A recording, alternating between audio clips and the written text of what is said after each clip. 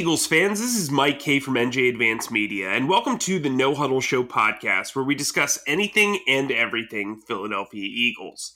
You can read our content on nj.com/Eagles, bookmark that, and you can subscribe to our exclusive Eagles Insider Text service, where we'll break news, give you insider observations, and provide in-depth analysis.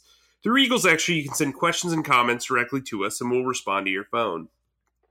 With me today, as always, is my fellow Eagles beat reporter, Chris Franklin. Today we're going to discuss the Eagles' injuries, or lack thereof, Week 1 roster thoughts, and we'll preview the opener against the Falcons. Chris, that was a lot to say in a short span. How are you doing today? Not bad, man. Not bad. We're recording this on a Friday and can't believe it's 2 days away, man, to kickoff. It's looking forward to it. And how's your Friday going? I had my coffee. I upset my wife because I didn't get her text order for Duncan. So, we're off to a rough start. But you know what? Hey, you know what? It's Atlanta week. You and I are going to be flying to Atlanta, where I've heard players play on Saturday. I don't mean to interrupt, but that video you posted of that mix-up with you in the video, man, bravo. I that's a former coworker of mine, Tim. So in case you didn't see the tweet, my first live when I covered the Jaguars, I worked for a TV station, so I was a beat writer for a TV station. I know that sounds weird, but whatever, roll with it. So my first live shot ever was a preseason game in Atlanta. And I was like, you know what, screw it. I couldn't find my intro, and I just said, hey guys, welcome to Atlanta where the players play. Just to kind of as a joke to myself. I like doing that type of stuff. I've had segments where we try to fit as many Foo Fighters song titles as possible into a segment without messing up the analysis. Anyway, so my friend Tim, who was an editor and a photographer, edited it with Jermaine Dupree and who else is in that? Well, anyway, welcome to Atlanta where the players play, blah, blah, blah. So he spliced it in, and you can find that on Twitter. But anyway, look, I think we need to get into this right away. The national media has this assumption that the Eagles have the worst roster in the league and that they're going to win 2 or 3 games. And look, obviously, we as local beat reporters are going to have an understanding of the team that other people don't, but I'm kind of perplexed as to the logic of this team having such a bad roster, because you and I know as kind of football traditionalists that having a great offensive line and a great defensive line typically leads to wins. They can make up for poor secondary play. They can make up for quarterback or running back play. The Eagles, in my opinion, have a top 5 offensive line. They have a top 5 defensive line. Typically, when you win in the trenches, you win ball games. So what's your overall thoughts on this roster? Don't get me wrong. I don't think this is a great roster. I don't even know if it's a good roster. But I do think it's a middling roster when you look at the landscape of the league. As we saw last night with the Buccaneers, every team's one cornerback injury away from being toast in the secondary. So I think this perception that the Eagles have this god awful roster is ridiculous when you have stuff when you have stuff not stuff, but when you have players like Jason Kelsey, Fletcher Cox, Javon Hargrave, Josh Sweat, Derek Barnett, Lane Johnson, Isaac Seumalo, Jordan Mailata, Brandon Brooks, Miles Sanders, the upside of Devontae Smith, and so on and so forth. I just don't know how you could say this is a bottom roster. What's your take on the roster, Chris? I don't think it's a bottom roster either. I think when you look, I think a good the offensive lines. I think if you have a really good one, you can gain a second to throw the ball. I think when you have a bad one, you a really good defensive line, you force the offense, you take a second off the opposing offense. I think they have that both sides. To me, I look at this roster as a whole overall. I think of it like a house where you have the outside, you have the exterior all done. I just think they need to go ahead and find the right furniture, find the right move, like how to fill the rooms. They have a good basis here. And now it's just incumbent to see a lot of these young guys develop.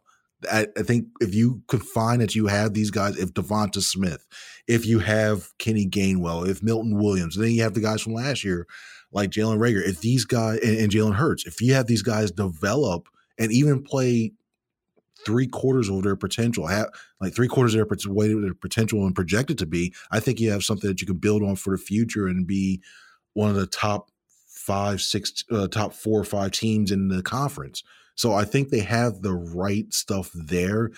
It's a matter of seeing. It's going to be incumbent on his coaching staff to make sure they develop these players and make sure they get the most out of them. Yeah, I think there's 2 reasons why national media feels the way it does, if I can rationalize. One, we obviously know that everybody has been kind of trained to realize that the quarterback position is the straw that stirs the drink. Like, essentially, if you have bad quarterback play, you're not going to win. And I think Jalen Hurts showed a lot of potential last year. He also made a lot of mistakes, wasn't extremely accurate either. So there's a sense of, hey, this guy's unproven. Hey, this guy wasn't really a prolific passer in college despite his success. So there's concern there. And then also I think we've as a society, we've been conditioned to believe that unproven equals unprepared. So like this wide receiver group is extremely unproven, but their upside's tremendous. So like there's wiggle room to feel like, yikes. Like it's easy to look at the Eagles roster and shrug off the wide receiver position. Then you also look at what Devonta Smith did against the best talent in the country in college, you know, scoring 23 touchdowns and gaining over 1,800 yards. So it just depends on how you feel about his upside and how quickly he can deliver. I think there's a lot of unknowns at linebacker. There's unknowns at with Jordan Mailata. We haven't seen him do it for an entire season at left tackle.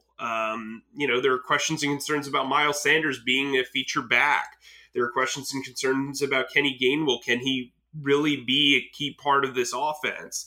So, like, I get that. But in a sense, when you dismiss unproven like that, then you should take the same approach with somebody like Trevor Lawrence. You should take the same approach with somebody like Zach Wilson. You should take the same approach with somebody like Penei Sewell. Like, you know what I mean? Like, I feel like there's this rush to devalue potential for some positions and for some players when there isn't for others. Does that make sense? It could be one of those things where when you look at those guys like Lawrence and Wilson, they're like the shiny new toy that everybody's seeing, that it's the top of mind. The draft just happened and there's more upside. And you had a guy like Hurts who came in the last 4 games of season where he's replacing. I think everybody was still trying to digest the whole Wentz change that was going on, even though Wentz was not playing as well as he could. So I think that was part of it. But I get where you're going at. I think it's more of a sense that, okay, you're looking at, they're trying to find the one person who they get the name brand guy that they can go ahead and pin the season on and say, okay, this is the guy who's can be like the well-known person in the league that can be featured on the vignettes and everything. You don't know for sure if the Hurts or Sanders or any of these guys can do that. So that's where I think a lot of national guys are going, oh, well, we don't see Aaron Rodgers. Oh, we don't see Russell Wilson. All right, I guess they're not going to be that great. And you go from there. So I think there's a little bit of that mixed in as well, too. Yeah, I mean, let's talk about Jalen Hurts, right? So he's been the guy all off season. He's had the ability to run this offense. He was named a captain along with Jason Kelsey, Fletcher Cox, Brandon Graham, Rodney McLeod, and Alex Singleton this week.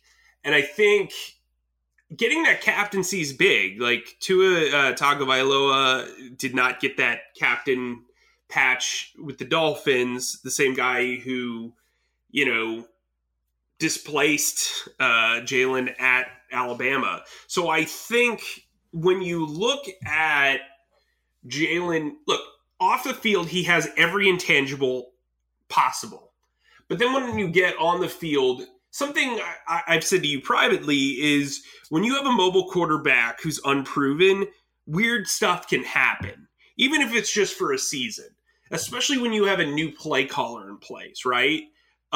We saw what Dak Prescott was able to do as a rookie and as a second-year player. And I think I wouldn't compare Jalen's skill set to Dak's exactly, but I think sometimes when you have a guy who has mobility, right, and who can throw the football, but you're playing in an offense that's creative, talent level can sometimes be boosted, if that makes sense. I think, Ryan Tannehill had some years in Miami. I know it was an overall failure, but he had some years in Miami where he looked really good. Blake Bortles, his mobility helped him during some years in Jacksonville. If you have guys that can throw the ball downfield, have no fear, can move around the pocket, you have speed on the outside like the Eagles do, weird stuff can happen, and that's kind of where I'm at. You tracked him all throughout the summer. Tell me what your overall assessment of Jalen Hurts as QB1 has been throughout the summer. Well, I think he started he improved. I think that arc, if you had to go in and like put it like actual graphic, I think it went up as it improved, especially in the accuracy part. And I don't know if he was trying some different things or trying to work on different launch angles for throwing the ball and throwing off back foot. You see the quarterbacks do that with Brian Johnson, but it just looked like as the summer progressed, his technique and his fundamentals, his motion, it wasn't a lot of wasted motion. He was stepping into throws and it looked a lot better. And I see when I look his decision making, I think when to run, the only thing I think I'd see is and it's a tough split second. The only thing I would probably see is I want to see him improve with it. Like he's still working on that, is when to run and when not to run, and allowing routes to develop a little more, like for maybe like a split second. And it's tough because when you have a skill set like he does and is able to run the ball, you kind of want to see, you may get 3-4 yards at the pop, but I want to see he still has to work on letting his routes develop. So instead of staying on the ground, getting 3-4 yards, maybe 10, letting the routes develop so he can get 15-20 yards down the field to his wide receivers who are fast and can make some plays after the catch. And getting back to what you said about the leadership role, I thought it was more telling that Tua wasn't named the captain as opposed to Hurts being the captain, because it just seems like whenever you have the quarterback, they're automatically going to be the captain. It just seems like 8 times, 9 times out of 10 that would happen. And the fact that Tua was, and I know they had a different process, but and allowing basically having people volunteer and stuff. But I thought that was more telling than the fact, because than Hurts being named one. That's personally, I think, in my opinion, when it came to that thing. Yeah, I think that volunteer thing's kind of lame. Like, imagine being like, yeah, I want to be everybody's leader. You know what I mean? Here's why I should be. It's kind of like running for class president, I guess. So in that sense, whatever. But good for Matt Collins. Anyway, so let's talk about the wide receiver position. A lot of us in the media thought that they would keep 6. They ended up keeping 5. Fans have been kind of perturbed about that 5th wide receiver, J.J. Arcega-Whiteside. I've got a story coming out Sunday about Arcega-Whiteside and Reagor. But like everything I've heard internally is they were like extremely impressed by his Jets week. Not just the preseason game, but the week of practice. I've spoken to people within the, around and within the organization who were impressed by his summer.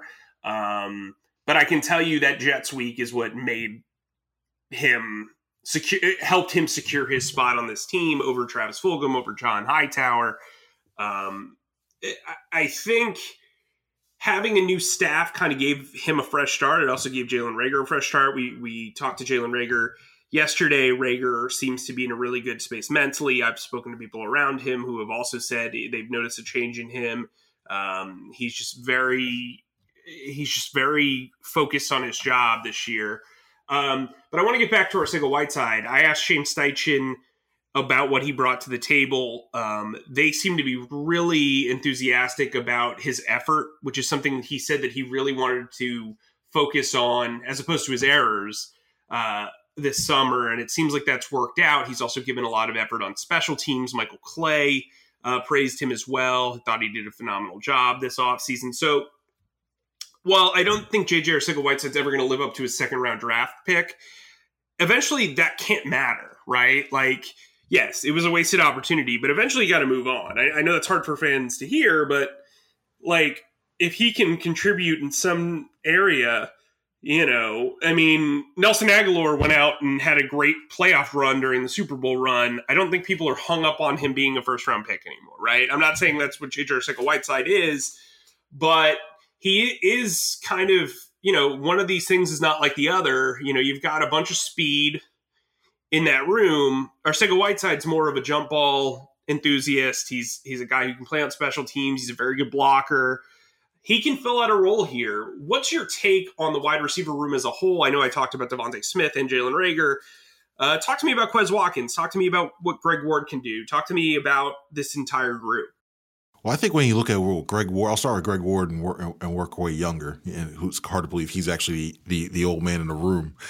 But when you look at, I think he's the guy who you can have to operate the middle of the field if they go 4 or 5 wide receivers, because that role of trying to occupy the safeties and linebackers and stuff, that's ultimately going to fall on Zach Ertz and Dallas Goedert. But if they decide they want to stretch out the field and have Ward, basically I think that's Ward's role. Just, hey, get to the sticks, find the soft area of the zone, catch the ball. Okay, you're done. Get off the field. Like, and that's good for what he is. That's nothing wrong with that at all. When I look at Watkins, I see a guy who I like what he's turned into. I mean, we didn't see much of him early on last year because of his injuries, but he's really shown that he can not only just run that go route. He's starting to develop some of his stuff in the middle, like moving across the field. And I like how he's sometimes getting off the ball and avoiding jams and trying to get open. So I like what I've seen out of that as well, too. When it comes to Arcega-Whiteside, I think you can't have, it'd be nice to have like all 5 guys on the field, wide receivers on the field who, you know, like, hey, you know what? They're all going to be big play potential, but you just can't have it. And the 5th wide receiver is not going to get that much time on the field to begin with, unless they're doing special teams. So I think that's what the team leaned more. I think for me, when you look at it more towards the bottom of the thing, I thought it was more telling when the Eagles came up who they're protecting. They'd rather protect John Hightower than Travis Fulgham. I thought that was pretty telling to see how far that Fulgham is fallen is low in this staff size and this front office's eyes and what he can contribute. So they have. I think there's a lot of speed, and I think they're going to rely on their tight ends to be those physically. The only thing I'm a little worried about is when they get to the red zone, it comes to 50-50 balls. I mean, Smith has some vertical, so Smith has a decent vertical, I think, but you can't rely. They don't have that big guy, so you may have to come down to, if you want to go a jump ball, you may have to either split Goddard or Ertz out the tight end wide, but you may have to bring Arcega-Whiteside if you need to, like at the 1, and you just want to throw a fade back to the back of the end zone. They don't have that size, but I think that's the role he's going to play if he gets on the field a lot at the receiver. Yeah, and I think that's the logic of having the 2 tight ends. I think you go very tight end heavy in the red zone. You know, look, let's talk about the injuries now. So Brandon Brooks has a knee injury. He was limited the first 2 days of practice. We're recording this before the final day of practice. It doesn't seem like it's going to hinder him moving into week 1. It is something to monitor. You know, we'll obviously have updates on Eagles Extra and on NJ.com. When the final injury report comes out. Roddy McLeod has been limited all week. I'm going to lean on the pessimistic side and say that I don't think he plays this week. I think you're relying on Anthony Harris, Kayvon Wallace, and Marcus Epps in those safety roles. They have Andre Shashir or Sashir. Shiri. Shiri, yeah. The last syllable always gets me. Isn't it Shiri? Yeah, S-H-A. Andre C. Shiri. All right. Yeah. Anyway, Andre C. Yeah. So Andre C. can back up safety and nickel corner. You know, look, I think they just want to get through week 1, right? I wouldn't be shocked if Roddy McLeod makes his return in week 2 when the Eagles are back at the link. Landon Dickerson's been limited all week. I'd say his prospects of playing are very, very minimal. They don't really need to rush him. They cross-trade Nate Herbig at center. He can back up both guard spots. Brett Toth can back up guard and tackle. And obviously, you're going to have Andre Dillard probably active as well. And then Davian Taylor's been limited all week, which is a good sign, but I don't think they're going to rush him back. They have quite a bit of depth at linebacker, especially from the off-the-ball variety. You know, if you're going to start Eric Wilson and Alex Singleton, and those are going to be your two main linebackers, you have TJ Edwards and Shaw Bradley to back them up. I think that's fine. And then, look, I mean, those are the injuries. So, like, if I had to guess who they'd bring up from the practice squad, I'm guessing since they protected Jordan Howard, Elijah Riley, John Hightower, and LaRaven Clark, that they're probably going to bring up Jordan Howard and Elijah Riley to kind of fill up the safety and running back rooms. I'd imagine the 7 guys who are inactive are Gardner Minshew, Mr. T, Taron Jackson, Landon Dickerson, probably Rodney McLeod. Who else am I thinking? Maybe Mac McCain, since he just got here. And then, you know, Patrick Johnson possibly, because Singleton can play the Sam role. And so can Bradley. So, look, I think this is going to be one of those games where, you know, they're going in relatively healthy. They've got to figure out what their depth is. But Andre C kind of gives them a human cheat code in the fact that he can play all 3 cornerback positions. He can play both safety positions. He has a background with Jonathan Gannon. I know he just got here, but, you know, there are only so many coverages you can learn and do in the NFL, right? So, what do you think about their health outlook? What do you think about how they are heading into this matchup against Atlanta? Well, I thought it was telling when it comes to Rodney McLeod when we spoke with Darius Slay and he said made it sound like he wasn't going to play at all, and saying because he thought he was on the PUP list still. So I thought that was pretty telling, saying like, all right, McLeod sounds like he's not even going to he's not going to go this week. So I thought that. I think overall, besides McLeod's injury, I don't think there's anything nothing too big to worry about. I think the whole thing with Brandon Brooks and his knee was just being in maintenance. I don't think that's going to hinder him. I mean, watching him Thursday at practice and the way he was still getting off the ball and working with those tandem blocks with Lane Johnson, he looked like he was fine, at least from the outside eye. So I thought that's okay when it comes to there.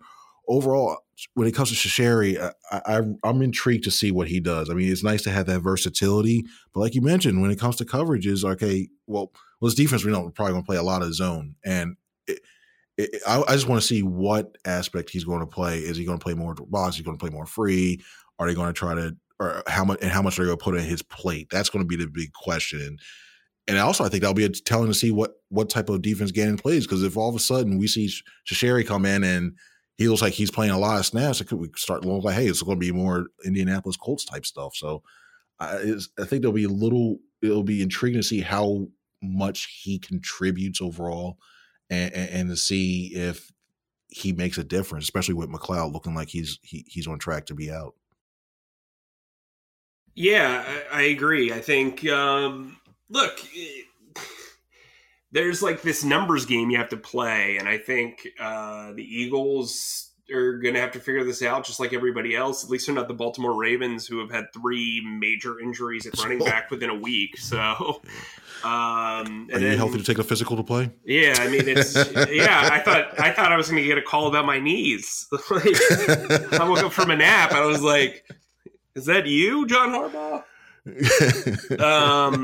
But look, let's get into the preview. Obviously, we don't know much about what Atlanta's going to do. We do know that they have Matt Ryan, Kyle Pitts, and Calvin Ridley on offense. And that's really been kind of the storyline heading into this one. They're also possibly going to have a rookie start at guard against Fletcher Cox and Javon Hargrave. Pray for that young man. But let's get into this matchup. I'm gonna. Normally, I like to take the football-centric analysis standpoint, but I'm going to toss the hat to you, Chris, because I know how much you've been wanting to talk and deep dive into this matchup. So go ahead, give the listeners what they need. Well, I'll start with when the Eagles look when they're on offense. So one thing Dean Pease likes to really do, and he's even mentioned in his introductory press conference, he wants to bring pressure everywhere from every on all sides. So you're going to have, even though the Falcons, when I look at the things, I look at Grady Jarrett and Steve Means as the main guys on that defense, but to me there's not that any other elite or above average players on that end. So they can have, I think this offense can move the ball against them.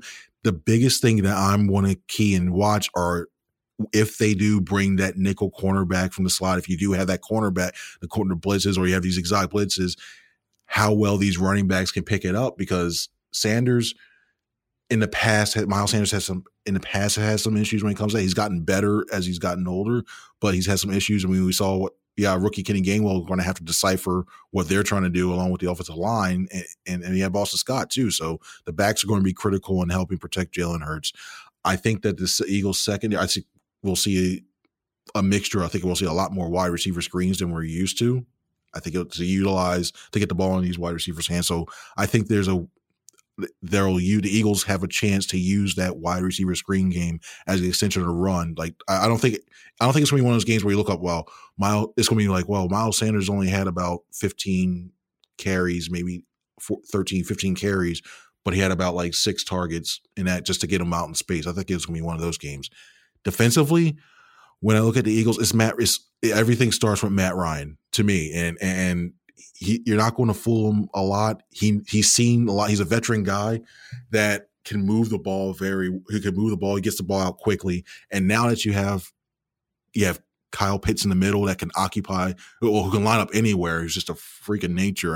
And if he fell to the Eagles when they had him at 6, I can see why they trade out, because everybody wanted him, but I think he's going to be good for years to come. And he's going to create a lot of matchup problems, especially when you don't have McLeod and you have your biggest question marks on his team are in the secondary. Having him, not only him, but Calvin Ridley on the outside, who can run great routes and is a fast receiver, that's going to be very, very tough to stop as well.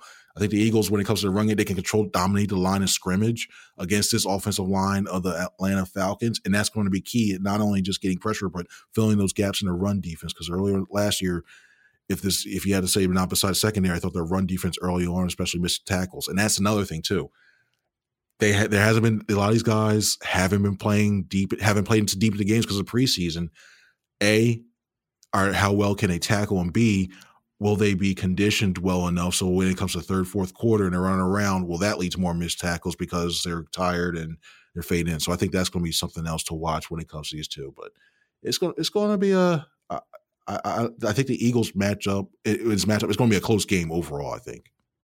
Yeah, I've got this as a 4-point game. I had the Eagles winning 24-20. I just think if the offensive line does what it needs to do, Miles Sanders is going to have a good day on the ground. I also feel like Jalen Hurts is going to be able to find Devontae Smith. You can talk about his size all you want. I'm not big on this Atlanta secondary. I think there will be plays to be had, and I think if you look at the tight ends and the way they progress throughout the summer, I think Zach Ertz is going to surprise a lot of people with what his yards per catch average is going to be. I think you're going to see him go down the field quite a bit more this season. I think the arrival of Jason Michael has really kind of opened up his route running prowess. It's opened up his toolbox because, he had Justin Peele for 8 years, and Justin Peele, I don't know if there's a more lucky tight ends coach in the history of the NFL when you look at Brent Selleck, Zach Ertz, Dallas Goedert, inheriting Richard Rodgers. I think Jason Michael provides a fresh perspective, and I think he was a huge addition because he comes with the mindset of a quarterback's coach, and he's been an offensive coordinator. Then you have Kevin Patullo, who's a passing game coordinator, and then you have Nick Sirianni, who's hands-on with the wide receivers and the tight ends, and I think that all adds up to improving Zach Ertz's game. Zach Ertz even said earlier or last week that he's learned so much from Sirianni as a receiver that it was almost counterintuitive to what he was successful at before. So I think you'll see a change in Zach Ertz. I don't think he's going to light the world on fire. I don't think he's going to have a career year.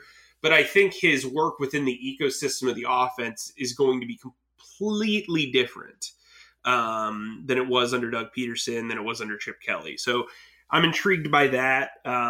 It remains to be seen who will be targeted more, Ertz or Goddard. But I will say Jalen Hurts exceeded my expectations exponentially with his ability to target the middle of the field during the summer. So look out, Falcons defense is what I would say. On defense, they're going to have to pressure Matt Ryan. That's just really what it is. And so for me, I'm really looking forward to the interior matchup. I've said this for years. I think a good interior pass rush is better than an exterior pass rush because A, it forces the quarterback out of the pocket, and B, if it doesn't force the quarterback out of the pocket, it limits his ability to step up as a passer. So that creates situations where Brandon Graham can clean up and get a sack, or Josh Sweat can get a sack. I'm very intrigued by Josh Sweat and who starts in this game between him and Derek Barnett. For your final thoughts, Chris, give me 3 players you're really paying attention to on the Eagles roster heading into this matchup. Well, heading into the matchup, Zach McPherson is one of them. I want to see how much Zach gets into the game and to what assignment he draws and how he was played, especially his rookie as a rookie. So I thought that's beat Devonta Smith. I mean, we finally get to see him game action, not only as a receiver but potentially as a punt returner. I mean, I'm curious to see how much the Eagles use him in that aspect. And a third one's Jordan Mailata. I want to see how this is a very important year for him. He's now the starting left tackle, and he has a chance to make some money, a lot of money now, being that he's in the final year of his contract and he's a left tackle in the NFL. I mean, this is a big opportunity for him, and he's got a lot of responsibility protecting Jalen Hurts' blindside. So I think those are the 3 guys I'm really intrigued to see how well they play in this game against the Falcons. How about you? Well, I'm gonna combine 2 guys. I want to see the right side of the line. I want to see how Brandon Brooks responds with this knee injury. He's playing his first game since December, or his first regular season game since December 2019. I also want to see how Lane Johnson bounces back from this ongoing ankle surgery drama.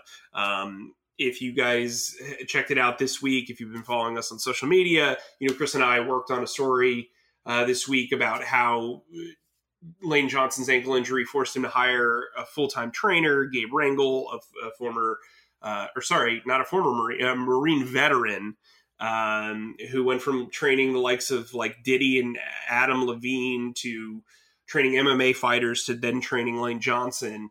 You can check that out on NJ.com. I'm just interested to see how that right side works. And then I'd say Jalen Reagor. I really think Jalen Reagor came into this week with a fresh mindset. I was really impressed by him in his press conference this week. But all that's window dressing if he doesn't deliver. And I think having Devonta Smith takes some pressure off of him. He doesn't have to be like a position savior on the depth chart. He can just do his job. And I think being a number 2 wide receiver, if he can be a really good one, still makes him worth that pick that was spent last year. So that's where I'm kind of at. We're going to head to Atlanta on Saturday, going to check out Coke World. Is that what it's called? Coca-Cola World? Yep. Well, the World of Coke or Coke World, something like that for it. It's not a Scarface thing, so yeah. But actually, oh yeah, good point. I can understand the marketing there. And then we're going to check out the College Football Hall of Fame. I'm sure we'll see a lot of Devonta Smith stuff there. You're going to want to sign up for Eagles Extra, obviously. NJ.com/text will give you guys updates on inactives. We'll have detailed analysis that's exclusive to you as a member of Eagles Extra. NJ.com/text. Also remember to subscribe wherever you subscribe to podcasts. The No Huddle Show podcast. This is the podcast that gives you all the stuff without all kind of the BS and the shots at colleagues and all that other stuff. But anyway, so with that said, for Chris, I'm Mike. We'll see you soon.